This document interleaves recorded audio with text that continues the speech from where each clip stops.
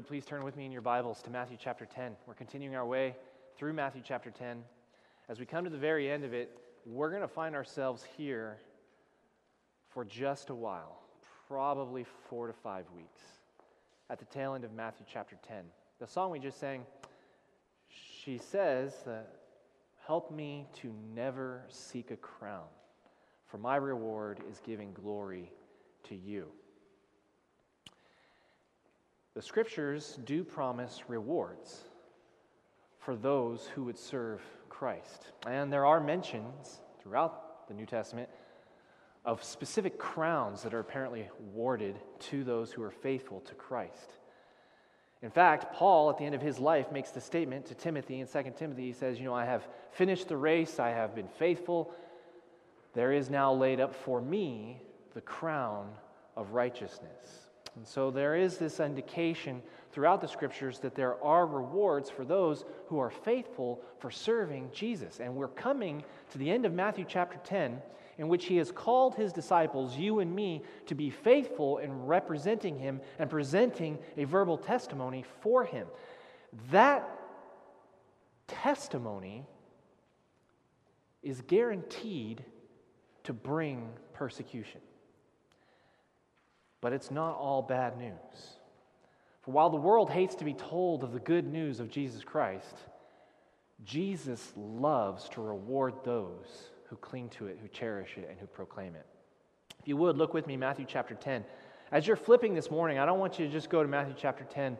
I want you to also turn in your Bibles to 1 Corinthians chapter 3. We're going to be looking specifically at 1 Corinthians chapter 3 this morning. This particular passage is going to present us with some interesting challenges, and I thought it would behoove us just to take a couple of weeks to review some things. This message that we're going to listen to today is an introductory message of sorts in which we're going to unpack more specifically some of the privileges, some of the blessings, some of the rewards that Jesus has in mind for those of us who are faithful to serve him. And so we're going to begin and probably take the month of July to look at some of these things in specific detail. Jesus alludes to that here in Matthew chapter 10, specifically in verse 40. After urging his disciples to present a verbal witness, a verbal testimony for him, after urging his disciples to acknowledge him before men and promising them, in fact, that such testimony will bring persecution, he concludes with this. Matthew chapter 10, verse 40. Look with me. Whoever receives you receives me. And whoever receives me receives the one who sent me. The one who receives a prophet because he is a prophet will receive a prophet's reward. And the one who receives a righteous person because he is a righteous person will receive a righteous person's reward. And whoever gives one of these little ones even a cup of cold water because he is a disciple, truly I say to you, he will by no means lose his reward. Let's pray and have a word of prayer and ask God to open our minds to understand what he's saying to us in the text this morning. If you would, bow with me. Father, we thank you so much for the promise that is there for us.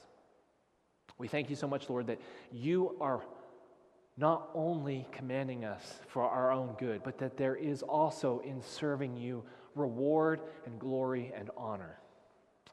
And Lord, we know that the apostles themselves were not ashamed to pursue or to chase after such things. Lord, I pray that you would help us to understand more fully what awaits those who are faithful to you. And I pray, God, that as we consider some of these things this morning, as we begin to look at this topic and meditate upon it, to dwell upon it, that you, Lord, would create within us the desire to pursue those things which will bring everlasting pleasure, eternal honor, and will, most of all, Lord, bring joy and happiness to your heart. As we reflect on the sacrifice that you made to save us, knowing that there is nothing we could ever do to earn our salvation or to earn the privilege of being called sons and daughters.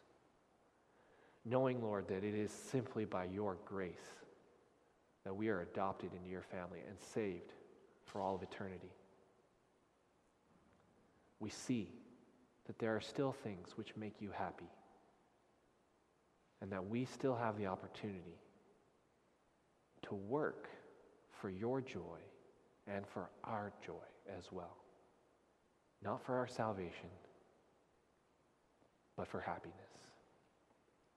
I pray, God, that you would help us to chase after those things, which will make us ultimately fully happy in the end. We love you, God. We pray that you'd open our minds to understand what you're saying in this text this morning. We pray these things in Christ's name. Amen.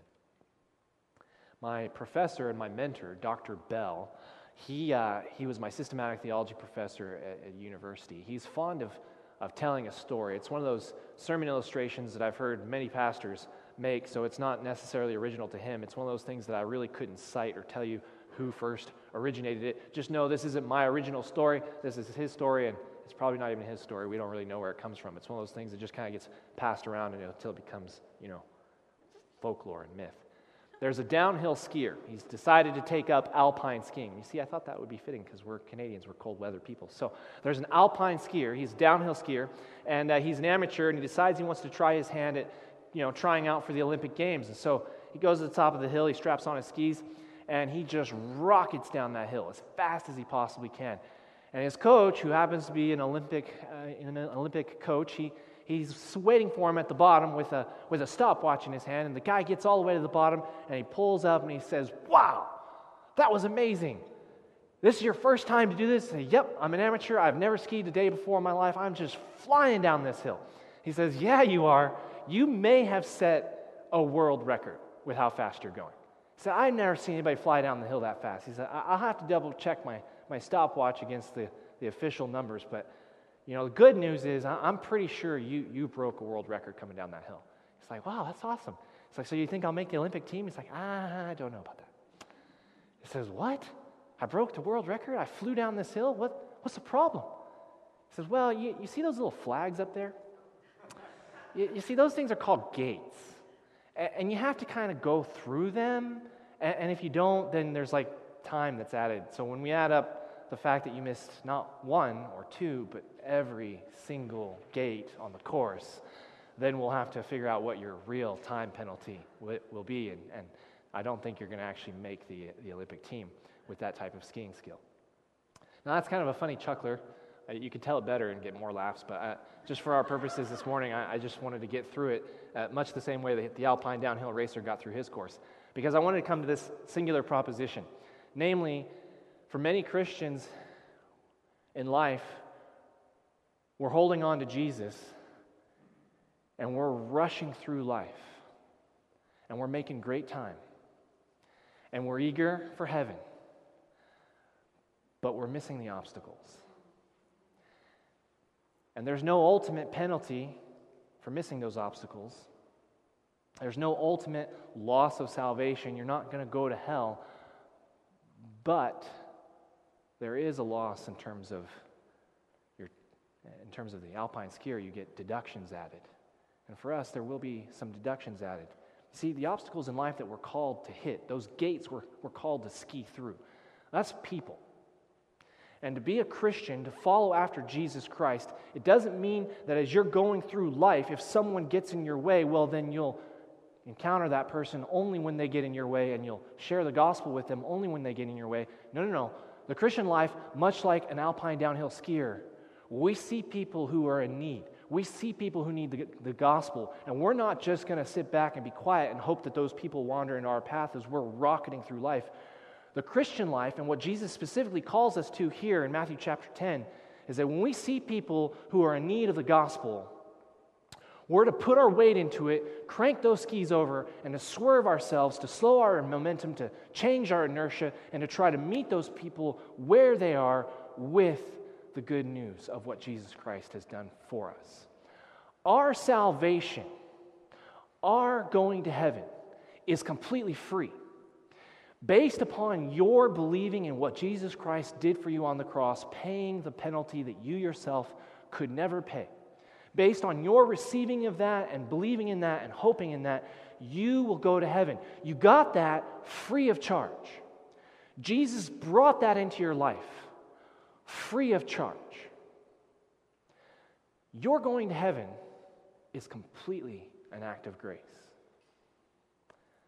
As we step out and follow Jesus Christ, we're called to bring the gospel into the lives of others who do not know him, so that they can receive Jesus free of charge as an act of grace. But for us, in order to do that, that will cost us. But the Lord delights to reward those who will help to save others. Look with me at the text. It makes the statement here in Matthew chapter 10. He says, whoever receives you will receive God. Whoever receives you receives me. I'm Jesus. I'm the one sending you. So whoever receives you receives me. Whoever receives me receives God. So anybody that listens to your message, ultimately they are welcoming God into their life. That's the first thing he says. Then he breaks it down into a series of categories. He says, whoever receives a prophet, because he is a prophet, will receive a prophet's reward.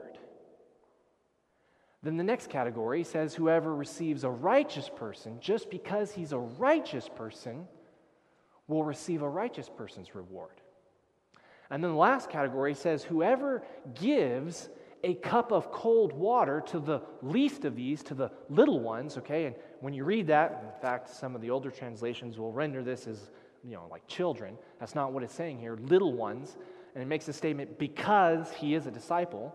So we understand that this little one isn't necessarily an infant or a child. It's somebody who may just be a brand new believer, because Christ says this little one who is my disciple. In other words, whoever extends a cup of cold water to even the most baby of Christians, newest of believers, such a small act as giving a cup of cold water, it's an act of hospitality, an act of compassion, even such a simple act as that will receive a reward. And so Jesus is saying, I'm watching all of this, I'm tracking all of this, and I'm going to reward it. Now, there are a couple of questions we need to ask and that we need to answer before we can fully understand the grand totality of what Jesus is saying. And I want you to know that for those of you who trust in Jesus, this is all good news. There is no bad news here today. It is all positive. Some of us are going to get good news. Some of us are going to get better news. And for a few of us, we're going to get really great news. But for every person in this room, it's nothing but positive. It's nothing but reward. First off, we have to ask the question, what is this reward? What are we talking about here? What does Jesus mean when he says reward? The next question we have to ask ourselves is, why does Jesus have these divisions? What is the meaning behind prophet and righteous person and just giving a cup of cold water to the least of the disciples? What does he mean there? And so what is going on? And then lastly, what does it mean to receive? What does that mean? To receive the prophet or to receive the righteous person. Now, again, we're going to just introduce this text today, and then we're going to start going through the scriptures over the next month, looking at different things that are mentioned in the scriptures in terms of reward, and then we're going to come back to this text after having seen all that the scriptures have for us in terms of reward. We're going to come back and we're going to fully understand exactly what Jesus is promising to us right here in this text. So the first thing we need to do is we need to ask ourselves, what is the differentiation and what are these rewards and how does it mean to receive? I want you to flip with me over to 1 Corinthians chapter 3. For those of you who are not quite familiar with your Bibles, you got the four Gospels, Matthew, Mark, Luke, and John. Then you've got the book of Acts, it's the early history of the church. And then you've got Romans, it's that first meaty, sort of juicy chunk of just deep theological stuff. And some of you are reading through that and you're like, I don't get it. It's okay. It takes everybody a while to get Romans. Right after Romans, then you hit 1 Corinthians, okay? So that's where we are, 1 Corinthians chapter 3. I want you to look specifically with me at verse 5. Let me set the context for you. The church at Corinth is like the worst church ever, okay? I mean, I love our church. We have a great church. This is one of those churches where if you're going to go pastor this church, you got to have God's grace. Like, it's going to take a lot of strength, because if it was possible to be doing it wrong, they're doing it wrong. I mean, if you could do it any way worse than this, I'm not sure how. They're doing everything wrong. They're dividing over different leaders within the church. They're abusing the spiritual gifts. They're doing communion wrong. I mean, you just think about what could possibly go wrong in a church. They're doing it. Now, the first issue that Paul wants to address here is the issue of the fact that these guys are dividing over church leaders. And he's taking the first couple of chapters to begin to unpack this division. We have a party spirit that has grown up within the church at Corinth. There are numerous leaders in the early church. You've got Peter and Paul, obviously. You've got a couple of other guys rolling around, namely Apollos. Now, Paul has gone to the Gentiles. Peter is still very much so involved with the Jerusalem church, mostly Jewish believers. Paul, at this point in time, he's rolling around the Mediterranean planting churches. He has planted a church in the city of Corinth, which, as most of you are aware, it's on the Greek peninsula there. It's in what in this day and age is called Macedonia or Achaia. It's that sort of region right there, where modern-day Greece is. In fact, Corinth sits on a narrow sort of isthmus. It's a narrow strip of land, and they're famous for porting ships over land. They hadn't built a canal or anything like that. They devised a system of rollers and pulleys, and they were known for actually at the harbor in Corinth hoisting the ship out of the harbor, putting it onto a contraption of rollers and rolling it across that narrow strip of land and then dropping it in the water on the other side. So by going to Corinth, you could save several weeks of sailing time off of your journey from having to sail the whole distance around the peninsula there. And so it was a trade town, it was a ship town, it was a harbor town. It was a town that had been destroyed and rebuilt. It was a town that in 63 BC was ordered by Julius Caesar to be reconstructed. Sometime in the mid-2nd century, 143, 150 BC, it had been razed to the ground. It had been burnt. So you had foundations that existed, and then you had relatively new structures that were popping up onto these foundations. By this point in time, in which Paul comes here in the middle of the 1st century to preach and to minister and to plant this church in Corinth, it was a thriving, booming, bustling shipping town. And these structures were all over the place, and yet, to the keen observer, if you were to walk through town, you would note that some of these structures were new, of a more modern, newer type of architecture, while residing on foundations that were very old. Now, as I said, the church in Corinth had developed a party spirit. There are multiple leaders in the early church, and these guys were breaking along factions. Certain people would say, I like to follow Peter. Others would say, I like to follow Paul. And of course, there's this other guy named Apollos rolling around doing stuff. Some were saying, I like to follow Apollos. Paul is going to address that party spirit. Some of you are thinking, well, what does that have to do with rewards? Within the context of addressing the party spirit, Paul is going to make mention of rewards. So look with me, 1 Corinthians chapter 3, verse 5. He says, what then is Apollos? Remember, these guys are arguing over who the greater leaders are going to be. He says, what then is Apollos? What is Paul? In other words, what is the difference between these guys? What is the nature of these guys? And his response is, servants through whom you believed, as the Lord assigned to each. Okay? So he makes mention of the fact that he's a servant, that he's doing the Lord's work. He's going around sharing a verbal testimony for Christ. And as they're dividing over who their favorite guy is, he's saying, it's the Lord who's in charge. We're serving according to the work he has assigned. All right? And he goes on. He says, I planted, verse 6, Apollos watered, but God gives the growth. So he's using a metaphor of a plant. In other words, there's a seed. You got to plant the seed, and the plant will come up as long as you water it and maintain it and take care of it. So he's saying, I planted this church here. I planted the seed. I preached the gospel. Apollos comes along. He's watered it. He's done some ministry here. But ultimately, at the end of the day, your growth, your maturity, your developing into the Christian life is all the result of God's intervention. Okay? So he moves on. Neither he who plants nor he who waters is anything. Only God who gives the growth. So he's confronting the party spirit. You guys are making a whole lot of Paul, you're making a whole lot of Apollos. Ultimately, those guys don't matter. The guy that matters in your growth into the Christian life is Jesus Christ.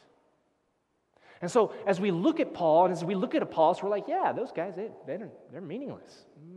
Meaningless, but servants of God. Your growth in the Christian life hinges on how hard you chase after Jesus, how carefully you listen to what he says, and how closely you seek to imitate him. But, there's a big but here. The people who bring the teaching into your life, the people who serve God by telling you about Jesus, even though they are ultimately not the ones you're looking to grow, God is using them. And apart from your spiritual growth, God is rewarding them. So how do you know that? Very next verse. He just says, it doesn't matter whether I plant or whoever waters, it's God who gives the growth. Verse 8, he who plants and he who waters are one. They're of the same character here. And each, now look at this, will receive his wages according to his labor. Now, do you have to do anything to go to heaven? No. You believe in Jesus Christ. It's a simple act of faith. You repent of your sins knowing that they're wrong. You ask God to forgive you, and you believe that he does forgive you based upon what Jesus Christ does on the cross. That's all that's necessary for salvation. There's not a single thing you need to do. Simple faith saves. We don't earn it as though it were a wage. And yet, wages have been paid and are continuing to be paid in order for you to hear about the gospel. It's free to you, but costly to God. And Paul makes mention of that. He who waters and he who plants, they're one. Each person, that is the planting person or the watering person, that is the person who first shares the gospel with you and helps you to come to faith versus the person who might lead you deeper in your faith, they're one, but they are going to receive a wage for their efforts according to their labor. The word wage is a highly technical word. I could get into it, go through all kinds of word studies, show you what it means in certain contexts and in different passages, but at the end of the day, you know what we're going to come back to? Paycheck. Wage. It means exactly what it's translated as. In other words, you go to work, you work 9 to 5, you put in a 40-hour work week, you have agreed with your employer to perform a certain amount of labor, and in exchange for your labor, your employer promises to pay you a certain wage in exchange for your time and your labor. Whatever that wage may be, whatever the labor might be, you come to an agreement on these things, you understand these things, and you know that at the end of your working week, your boss owes you money. He is in your debt to pay you for what you have done. Wage. The scriptures here clearly teach that God is going to pay a wage for those individuals who labor on his behalf. Over in Matthew chapter 10, Jesus says it's a reward. Same concept. Now, if you and I enter into an employment situation with an employer, and he wants us to perform a certain type of work, we're going to discuss it. He's going to evaluate my resume, and make sure I'm qualified. And I'm going to look at the money he's offering, and I'm going to try and decide whether or not it's worth my time and effort to engage the job, doing whatever it might be, for that particular wage. We encounter a little bit of a problem as we're looking at God and eternity. Again, this is one of those old jokes that I won't tell to make funny, just to make the point. There's a man, and again, it's one of those things that preachers say all the time. Who knows where it comes from? There's a man who wants to take all of his money with him to heaven. He's acquired much, much gold, and he has it all here in gold bars in this nice, hefty nylon bag. And the joke is he goes through this whole drawn-out long process, and he figures a way, and he basically is able, through this rather trying and arduous process, to take his gold with him to heaven. So he dies, and he goes to heaven, and he takes his gold with him, which we know is totally false. That's what makes the joke. Anyway, he gets there, and as the joke goes, he rolls on up to St. Peter's gate, and St. Peter's there, and he's like, "Hey, how's it going? It's good." He's getting ready to let him into heaven. He says, "What? I've never seen anybody show up with a bag. What you got there? That's pretty cool. How'd you bring that here? What's in the bag?" And the guy's like, "Oh, it's my most treasured possession. It's all that I worked for in my whole life. It's everything that I gave myself to." And Peter says, "Oh, let me see what's in the bag." The guy lays it down, and he zips it open, and he looks inside, and it's all these gold bars. And Peter kind of looks at him, and he does the eyebrow raise. Gives him that weird look like, "You're crazy, man." And he's like, "What? This is gold bars. This is my whole life's work." He says, "Yeah, that's okay. If you want to bring that in with you, that's fine." He says, "What? What's the problem? What are you saying?" He says, "Well, you've come to heaven. That's pavement. The streets are made of gold. You just worked so hard to bring your whole life savings with you, and it amounts to nothing more than asphalt." So it begs the question, in a cashless society where gold has no meaning, no value, no relevance, where God promises to take care of our every need, to house us, to shelter us, to feed us, to clothe us, to be our God, to look after us, in such a society as this, what would the reward be? Most of us, we can't conceive of that, because the society in which you and I live, it's a total cash-based society. We have these dollar bills that are made out of plastic, that are, shiny and have a little holographic image and multicolor and various denominations, 5s and 10s and 20s and 100s and so forth. Everything we do, we're looking to make those $100 bills. I asked Lydia this last week, and in the States we call them, the Benjamins, because it's got a picture of Benjamin Franklin's face on the $100 bill. And you say, "Well, I'm working to earn the Benjamins." I say, what do you say here in Canada? You say, "Working to earn the Benjamins," even though that's not what our dollar bill is. We don't really have an expression. That's basically an Americanism. And so I'm not sure what you would call it. But yet, nevertheless, that's how our society works. We're working to earn money. Our money, it feeds us. Our money, it houses us. Our money, it pays for our kids to go to college. And for far too many of us, our ability to sleep at night without anxiety, without concern, hinges on our money, how much of it we have. To understand the reward that God is going to give us in a society not based on money, we'd have to ask the question, what's it based on? And that's exactly what Paul is getting ready to say. If you look at verse 10, he makes the statement, "According to the grace of God given to me, like a skilled master builder, I laid a foundation." This is the foundation. This is what it all hinges on. I laid a foundation, and now someone else is building upon it. And that's a reference to Apollos, and to a lesser extent, it's a reference to all of these people here in this church in Corinth based upon what they're doing on behalf of the Lord Jesus Christ. It says, "Like a skilled master builder, I laid a foundation, and now others are building upon it. Someone else is building upon it. Let each one take care how he builds upon it." Why?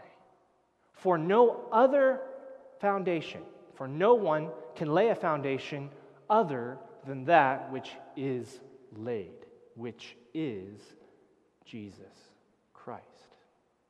meaning that Jesus is the foundation.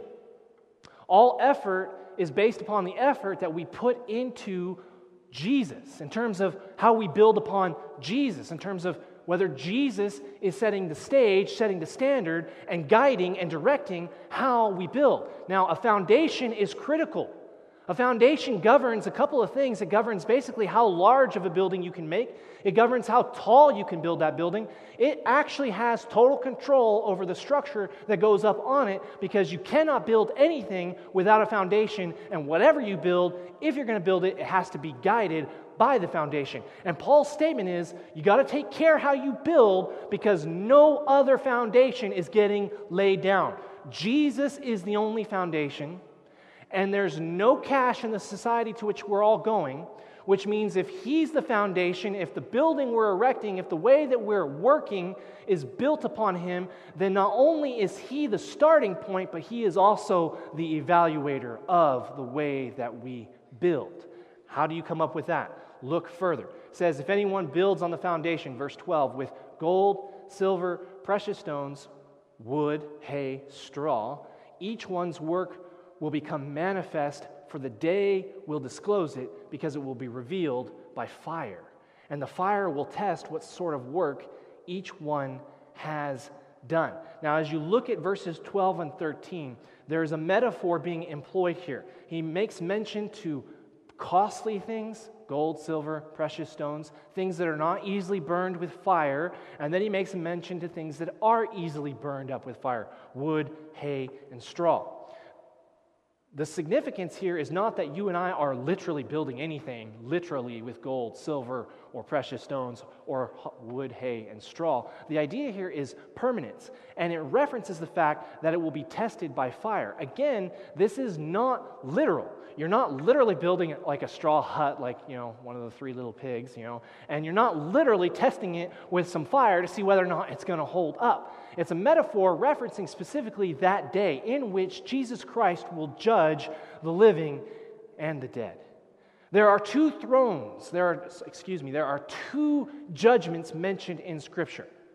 First judgment, the dreadful judgment, the one that we all want to avoid at all possible costs, referred to in Revelation, is the great white throne judgment.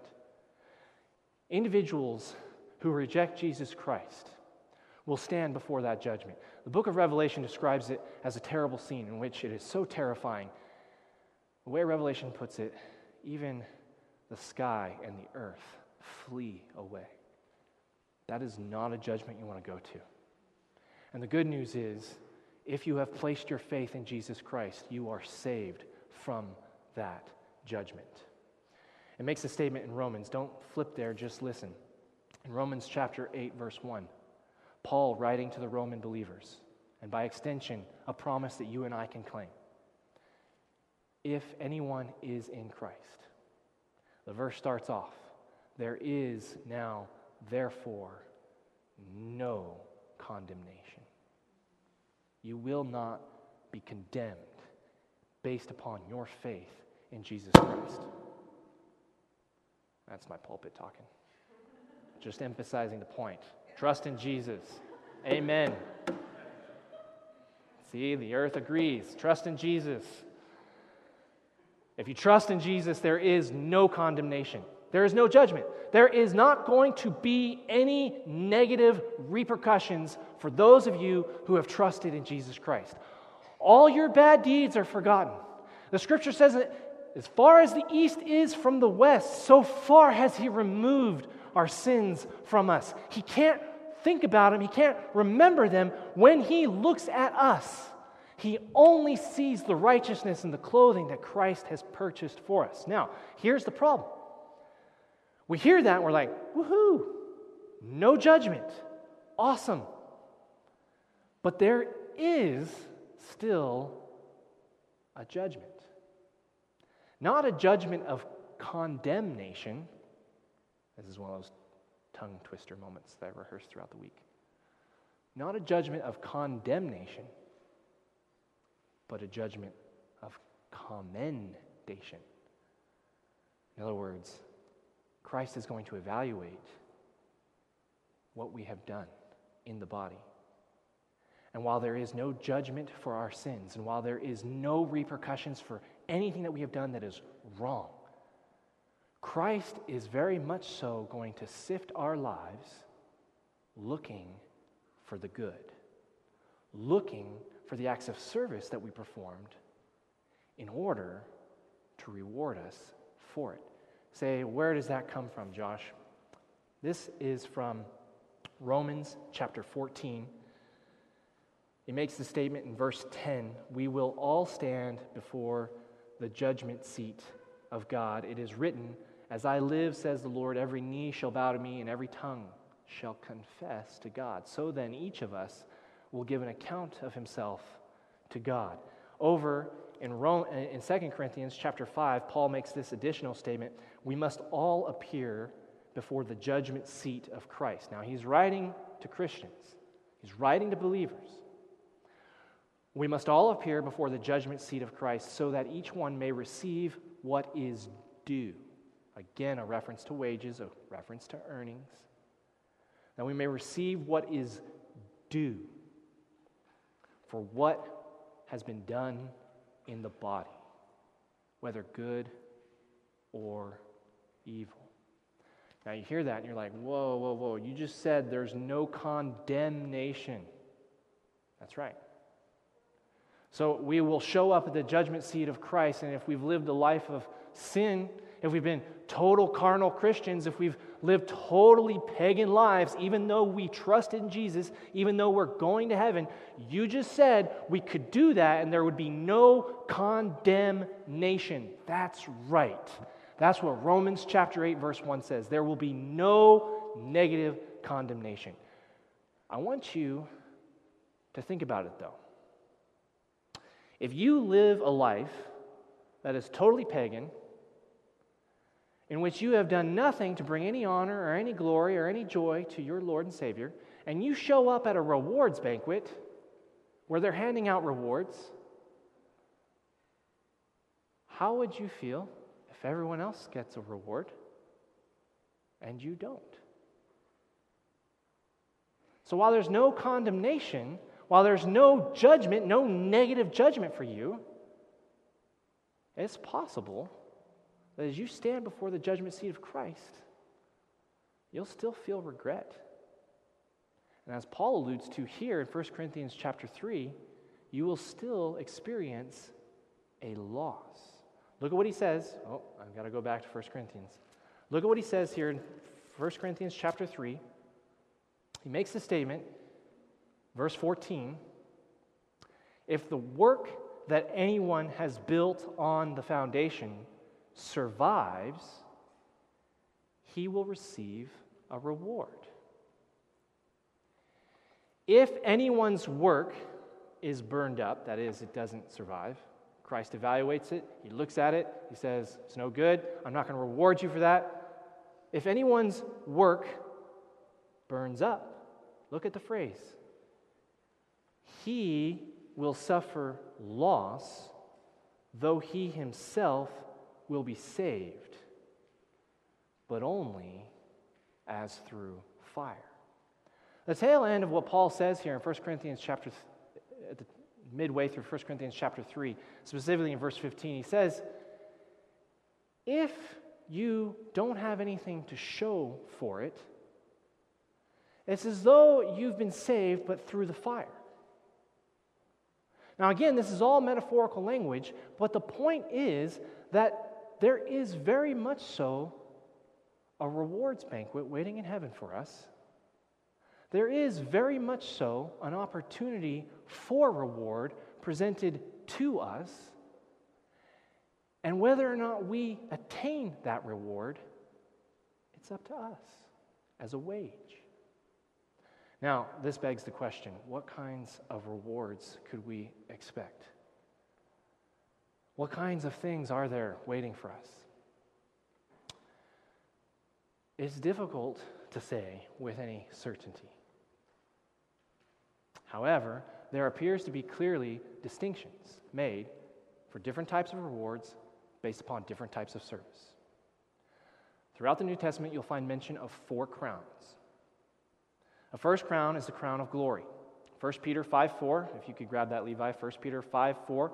The Apostle Peter, as a pastor, exhorting fellow pastors, as an elder in the church, exhorting fellow elders, he tells them, I want you to shepherd the flock of God that is among you, not under compulsion, but willingly. And he makes the statement, you do this faithfully, 1 Peter 5:4, when the chief shepherd appears, here's the promise, you will receive the unfading crown of glory. Couldn't that just be an expression that's unique to Peter? Couldn't that just be an idiom or just a way of expressing something? The problem is that Peter's not the only one that says it. Paul also says it. Next verse I want you to consider is 1 Thessalonians chapter 2, verse 19.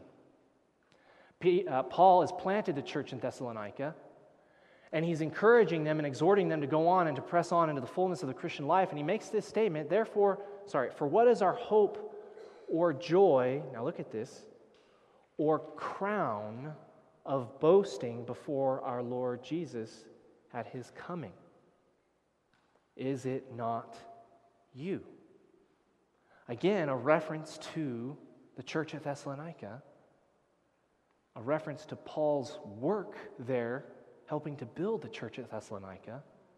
And his statement there to the Thessalonian believers is, when Jesus comes back, what will I have for him beyond you? Philippians chapter 4, verse 1. Same author, different church of Philippi. Therefore, my brothers, whom I love and long for, notice the way he talks about them, my joy and crown. Stand firm thus in the Lord, my beloved.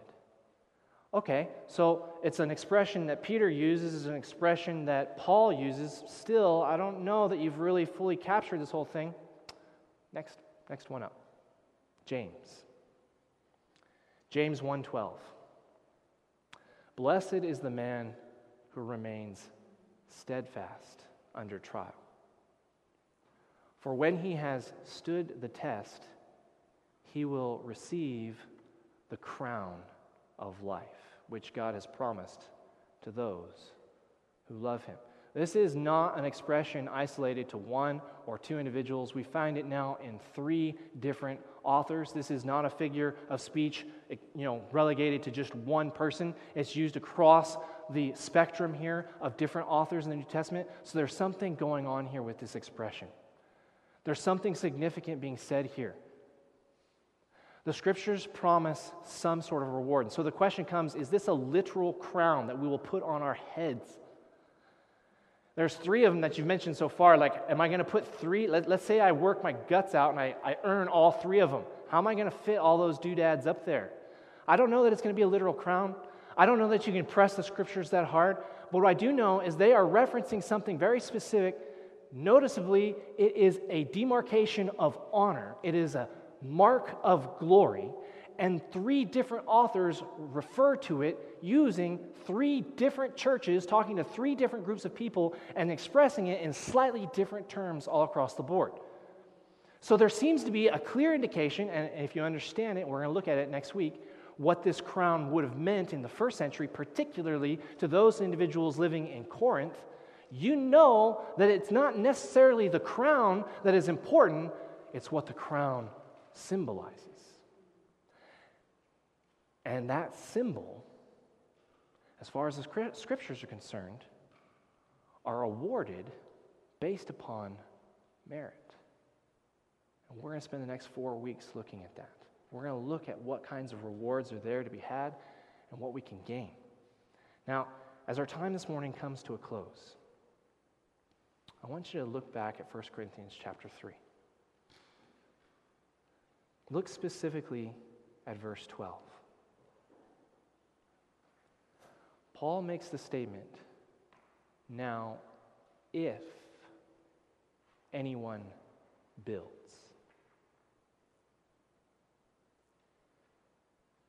It's entirely possible that you may not serve your Lord. You may not build alongside of Christ. It's not a foregone conclusion. It's not a fait accompli. Paul, even in this text, does not assume that we're all building correctly. His statement is, if anyone builds, this is how he needs to do it. But he doesn't assume that we're going to build. Now, there are songs written. We sang one of them just this morning. And there are people out there who will argue with you, and I hear it all the time. We should just do the right thing just because it's the right thing. We should just serve God because it's right. We should just give our all to Him because it's appropriate to do so. And this talk of rewards, this talk of being awarded some special honor or some special recognition by Christ, this talk of being given some sort of glory at the end of time, that's all silly talk. We should just do it because the Lord has asked us to do it. That's not what motivated Paul exclusively. Did he love the Lord? Yeah, he did. Was he grateful for God saving him, as he describes himself in Timothy, as the worst of all sinners, the chief of sinners? Yeah. In Philippians chapter 1, he says, to die is gain, to live is Christ. And he openly shares with the church of Philippi his struggle. Man, I want to see the Lord. I would like to go to heaven. That would be awesome. I know that if I stay, it means fruitful labor. I struggle back and forth in terms of the choice. Should I go to heaven? Should I stay here and continue to serve? And he tells them, I'm going to stay behind because it means fruitful labor. But the cry of Paul's heart was that he wanted to see the Lord. That's the cry of my heart too, and I know that's the cry of many of your hearts. There's a day coming in which we're going to be able to see Jesus Christ in the flesh, face to face. I don't know if you've ever thought about it. What you would say to him when you see him for the first time. I have. I've never told anyone this before. I have a journal, and I've written out several times. It's like a little speech I'd like to give when I first see him. I don't want to be caught flat-footed, when the moment comes and be like, I don't know what to say. I want to have something good to say, like something that expresses my gratitude and my love and my sincere appreciation for all that he's ever done for me and all that he continues to do. I want him to know that I recognize how much it cost him to give me eternity. I want him to know that his sacrifice is not lost on me. So I do. This may sound weird, but I have this speech. Every year I go back and I kind of tweak it, I modify it. It gets longer and longer, and then I'm like, this is too long, I'll never remember this. I start to delete it, edit it, and then I tweak it, and I'm like, but I look back at previous speeches, I like that line. It becomes this like ongoing struggle, right? Like the right speech to meet Jesus with. I want to meet him just to say thank you. And the truth is, so much of what I do, it is motivated purely by gratitude. But it is undeniable that there are rewards promised for those who are faithful. In other words, while he appreciates the service that's performed out of gratitude, it pleases him to reward and honor those who serve him. Paul, at the tail end of his life, he makes this statement to Timothy. He says, at my first defense, he's on trial before Caesar. He says, at my first defense, no one came to stand by me. All deserted me, so that nobody stood by me, but all deserted me. May it not be charged against them. The Lord stood by me and strengthened me, so that through me the message might be fully proclaimed. He's on trial for his life. It's a very real possibility that he's going to be executed. Not because the Roman government cares one way or the other about all this nonsense about Jesus, but just because his preaching of it causes such a riot and such a revolt everywhere he goes, an uprising everywhere he goes. For that simple fact alone, Rome is ticked off at Paul. He stands before Caesar, and you'd expect him to say, I don't know what everybody's talking about. I don't know. I just have this religious beliefs. I like to keep it to myself. I'm not sure what's... He could have just totally lied his way out of it. He says at the trial, all of his friends left. He's got this opportunity to preach the gospel. He's so terrified, he makes mention of the fact that Jesus strengthens him in order to help him get through it. Do you know what he says right before he says that, though? I am already being poured out as a drink offering. The time of my departure has come. I have fought the good fight. I have finished the race. I have kept the faith. Henceforth there is laid up for me the crown of righteousness. The crown of righteousness, which the Lord, the righteous judge, will award to me on that day, and not only to me, but also to all who have loved his appearing. In his final moments,